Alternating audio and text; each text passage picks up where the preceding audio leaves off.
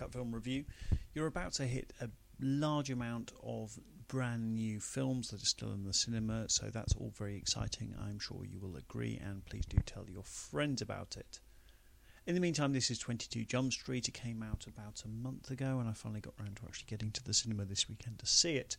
Now, it was far from perfect, but I rather enjoyed 21 Jump Street. I found our two leads of Channing Tatum and Jonah Hill likeable enough, and I generally had the required minimum warm feelings towards them that I sort of went along with the film, and I enjoyed it.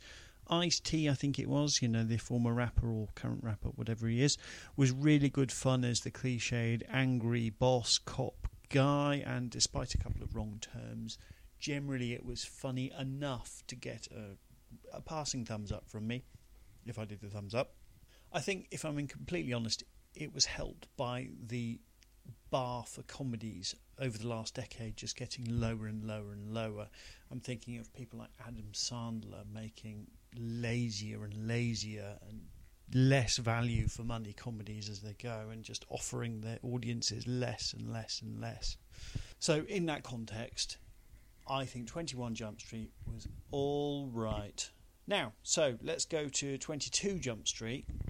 And what I initially like about it is it's just so entirely comfortable being the reheated old rope that it actually is. They did it in 21 Jump Street in that they got a lot of cheap laughs, making fun of themselves, saying, hey, we're rehashing this old thing that no one remembers, and they're laughing at their own expense, and I actually quite enjoy that. I appreciate the honesty of it, and in 22 Jump Street they go an extra step and go further with it, and actually I really enjoyed that. And at the beginning there are some rather amusing exchanges where there's a meeting or with the boss, with the chief of police or whoever it is. The film goes in one direction and the chief of police just stops everything there and says, no, that's not what worked. Last time you went to high school, this time you have to go to college. That's just the way it is. This is the sequel. We've got a bigger budget this time round. We're going to spend twice the money, and therefore we think we're going to make twice the money back. Ha ha ha. So it's obviously a play on, this is the executives, the film studio executives having a meeting discussing making the sequel. And actually I really enjoyed that kind of thing. There's also jokes later in the film, spoiler alert, about how they've got to be really careful because they've wasted all the budget and they've run out of money. And actually I really enjoyed that. So our two somewhat likeable heroes go off to college in this one and have the predictable adventures and face the challenges that you would expect.